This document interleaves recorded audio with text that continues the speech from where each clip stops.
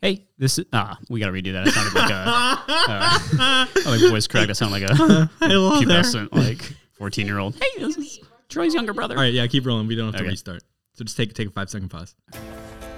Welcome to the podcast where marketing gets personal. Broadcasting from MACLYN, we'll be covering everything about our field, from the totally topical to the utterly off-topic. Let's see where it takes us this week on B2Me.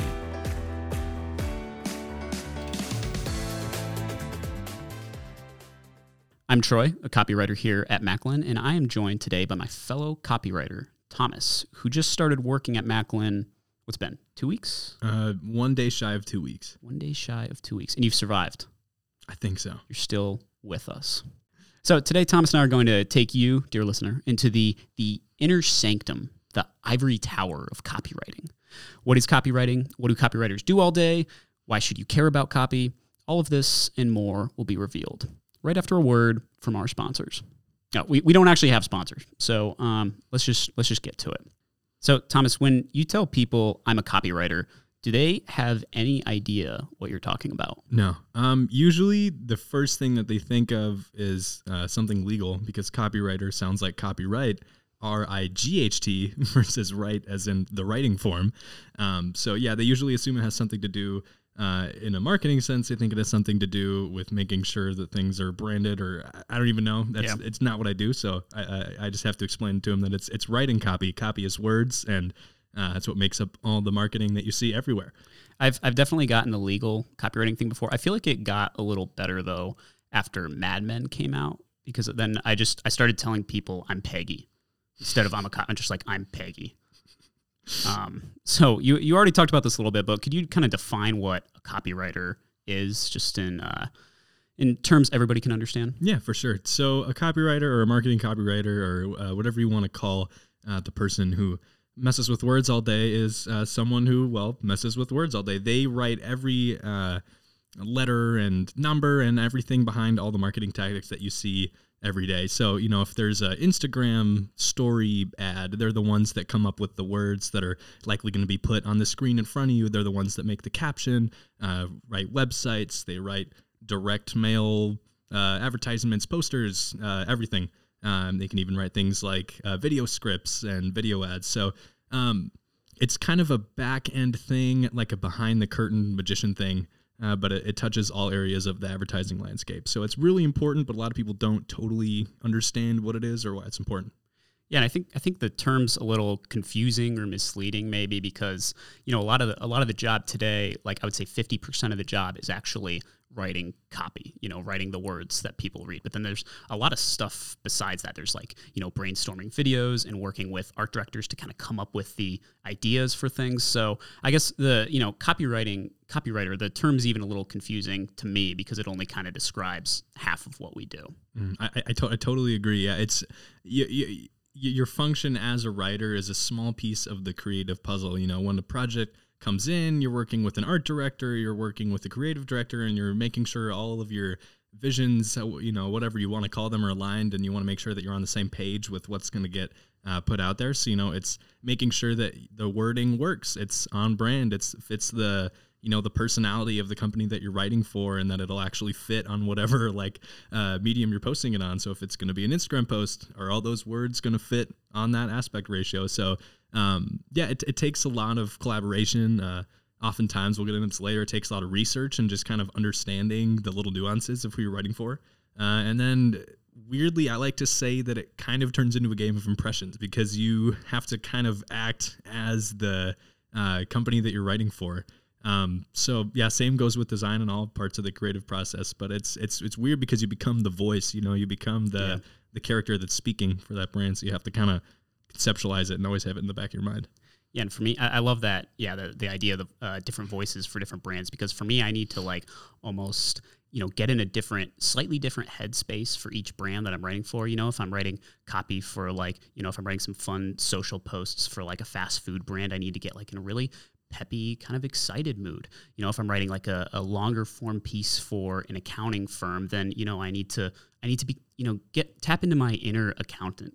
If I don't know what exactly that means, but yeah, I totally agree. I tend to read and write the copy that I'm producing either out loud or in my head as I guess it's like the TV narrator that I imagine it going with. Yeah. So if I'm writing, for more of a blue collar client that's more, like almost like that Ford Built Tough type of tone, I'll read it as someone who's very like, tough and sounds very, all the things you can imagine. And then, like you said, you basically just apply the whole aesthetic and the whole feel and the whole shebang with it. And it really helps it kind of streamline and stay aligned the whole time. Because otherwise, if you write something for an accounting firm that's worded in written down sounds like something that would be in a Ford commercial, it's not going to come across well. Yeah.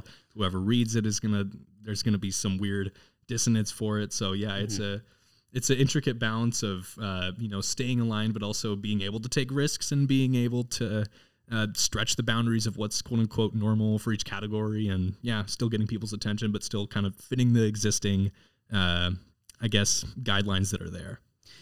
For me, one of the toughest parts of being a copywriter is kind of no matter how you're feeling on any given day, you still have to get that brand voice. You still have to, you're kind of like a television actor, where you're like showing up every day on set, and there's no way you're your best self every single day, or maybe you're just kind of in a funky mood and you have to write some really serious copy. So yeah, it's definitely the art of kind of, you have to kind of control your own emotions. And that's why I think, thinking of it as like acting or method acting really, really makes sense to me. Yeah, totally. Yeah. It's being able to, not only, be that actor and be the client, but it's also being able to be the consumer. It's able to take a step back from your writer or your artist ego and be able to read this and say, would this get my attention, or is this just something that I would expect to see, from a company like this?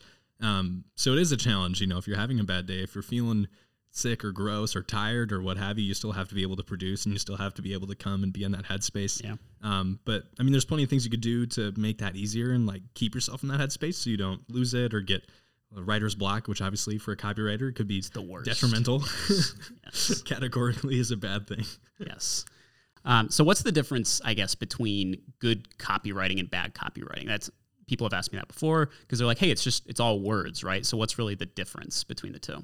I would say there's kind of a couple prongs to it. The first would be that it makes sense and that you understand it and you don't have to sit there and think about it. When you're reading, a billboard is probably one of the best examples for this because you only have, a couple seconds to look at it when you're driving by on the highway. You can't stop and read the fine print because you'll rear end somebody. Yeah.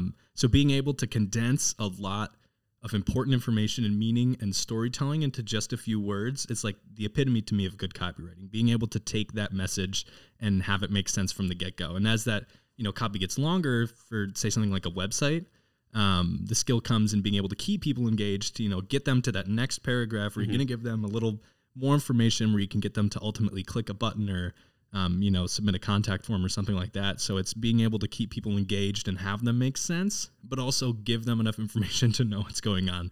And and beyond that, there's the little technical parts, everything has to be spelled right, grammar right. If it's not, then it's a pretty good show if you're not a good copywriter. So yeah. And I think, for me, it's like good copywriting is something that you can just feel. When you read really good copy, you know it is. And yeah, like spelling's important, style's important, but this isn't like journalism where you have to like know AP style. This isn't like writing a novel where you need perfect writing skills. To be a good copywriter, really, it's just all about being a good communicator. Obviously, you have to be a good writer too, but it's really about knowing how to take a relatively complex idea and say it in a really simple way. Yeah, exactly. And then even further, sometimes you have to take an idea that's really, to the wide consumer audience wouldn't be necessarily interesting something that they would know about. So that's where like the real challenge of a good copywriter comes into play is if you can take something that's technical or something that's quote unquote boring and turn it into a story that people will actually want to engage with that much that you can get the job done. Totally. So have you had any, like projects that you've worked on where it was at the get-go, you're like, oh my gosh, what is this? How do I conceptualize it? How do I turn it into something that people write? For sure. Yeah. I mean, I write a lot of content for, economic development and accounting and things like that, which aren't things that I would, maybe be interested in if I wasn't in this profession. But, the interesting thing is that as soon as you start digging into these topics, you're like, oh shit, this is actually interesting. And you start, as soon as you start looking at kind of the human side of these topics where you're like, okay, it's not just, we're talking about this, accounting principle, but then when you start talking about it in the context of people and of how it impacts people in real life, then suddenly it's interesting. So, I have a theory going that every topic is interesting if you just look close enough. And I haven't seen that proven wrong yet. I totally subscribe to that idea. I mean, things need to be promoted and things need to be talked about because they are vitally important to, someone's life in some way every single day. I've worked on some pretty like technical, like blue collar clients in the past. And one of them was they do spray linings for underground giant like water pipes, like a pipe that you could walk through. It's like things to make them stronger. So at first, learning about that client, I had no idea what it is that they even did. You're not like a fan. Yeah, you're not exactly, like a fanboy of I don't exactly. pipe linings. Yeah. So like learning how to talk about that was a challenge in itself. But then, telling the story of how that actually impacts people's lives, because, if a giant pipe underneath a road collapses, then all the cars go sinking in and it's disaster. People could die. There could be a lot of damage. So learning how to like personalize those stories and connect them and do that for a bunch of different clients at once is like bread and butter. If you can do that, you can pretty much do anything in the realm of copywriting. And, for me, the other side of that coin is, you have the things that aren't necessarily interesting or things that you might not think that you're interested in at first. And then you have the topics that absolutely nothing about, which, I don't know if you were an expert on inner pipelinings before you went into... Confidently say I was not. Yeah, I didn't think so. But yeah, for me, that's been a big part of it, is learning about these different topics before I write about them. And I think that's really important because I've definitely had, assignments before where I've started writing before I really knew what I was talking about and tried to learn through my writing. And for me anyway, that's like the worst thing you can possibly do. Yeah, because then you got to go back and you'll see if your writing holds up when you do that approach, and usually it doesn't, and that gets frustrating. But yeah, I totally agree. It's learning the act of being able to talk about it in a way that you'd be able to talk about it to a friend or to a coworker and be able to actually like hold a conversation about it. When you're at that level, you're able to better, translate it into your work. For sure. And I think I've actually done that before. I've had a really difficult topic, and then, I'll talk to my girlfriend about it and kind of, try to explain it to her. And if I can do that, then I know, okay, I'm like ready to talk about it. 100%. Yeah. If I can like faux pitch it to somebody else, exactly. Then it means that I know what I'm talking about. Have you heard of inner pipe lining? If you haven't, let me explain. Listen up. Yeah. Okay. So I think we have time for maybe one more topic, but have you had any other jobs in the past? I know this is your second job out of college, right? Have you had any jobs that maybe translated to being a copywriter? Kind of. I guess I had a brief little stint as like a customer service representative for like a meal delivery company. I was in a call center. So I guess like learning how to keep people engaged with words, at least speaking, was important to me. Like learning how to kind of follow a script, but also, like work around it and, just be able to communicate with people, though it was about something very specific. But yeah, I don't know. It kind of shaped, I guess, the ability for me to kind of read through the consumer voice, because I would try to talk to people the way that I would want a customer service representative to talk to me. Yeah. And that kind of mental skill, I think, has helped my writing a lot, because I want to write for people to make it easier for them to read, so they're not struggling to understand what it is. Yeah, and you learn to be real too. You learn conversational totally. voice. But yeah, I guess one job I had that kind of relates to copywriting is I worked for Chicago Tribune newspapers when I was in college, and I'd work for not the really the really awesome one downtown, but I worked for all the suburban newspapers, and I would kind of get like bottom of the barrel assignments that the real journalists who had been working there for years didn't want. But I learned to write about the Illinois Daffodil Society and yoga drumming group and all these local restaurants and things that I wouldn't necessarily have thought I would be interested in. But I learned that as soon as you start focusing on the people in these stories, as soon as you kind of make it human, then it gets real, and then it's a story that people start to care about. I think as a creative professional, one of the most important things you can do is find good work around you all the time, and bad work at that too. to be able to kind of gauge what you're doing and how it holds up and things to be inspired by. One of the ways I try to do that is just by noticing what's around me. You know, if I'm on social media and I get targeted with an ad, did it engage me? Was it terrible? Did I relate? You know, what was the first line of the caption? Did I care about it? Did I want to keep scrolling?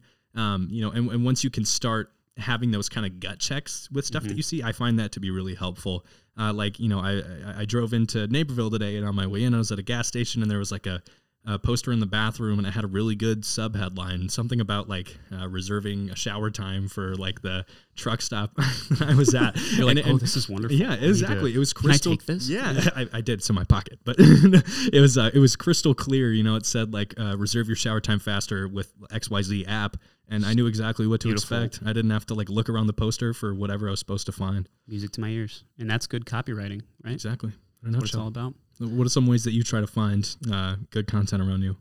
Well, for me, I guess like I definitely reflexively pay attention to ads more than I used to, kind of like what you're talking about. But then for me, I really need to I need to watch movies. I need to like read fiction, read novels. It's like other creative work that has absolutely nothing to do with marketing helps me, because as soon as I start to think like, you know, as soon as I rationally start to break down my copy where I'm like, okay, this part needs to do this part needs to do that. As soon as I like try to get a little too intellectual with it, then it just doesn't work. It's kind of like reading good copy. You know, you just really need to feel it. Mm-hmm. Random question, do you turn on subtitles when you watch movies to enhance your copywriting judging experience? I think I just do it because I can't pay attention if I don't. Yeah. I like to justify and say that I'm developing myself professionally. I use my copywriting as an excuse to get away with all sorts of things too. So I get it. Well, I think this has been a great conversation, Thomas. Yeah, I agree, man. It was a pleasure. Thank you guys for listening, and join us on the next Be to Me.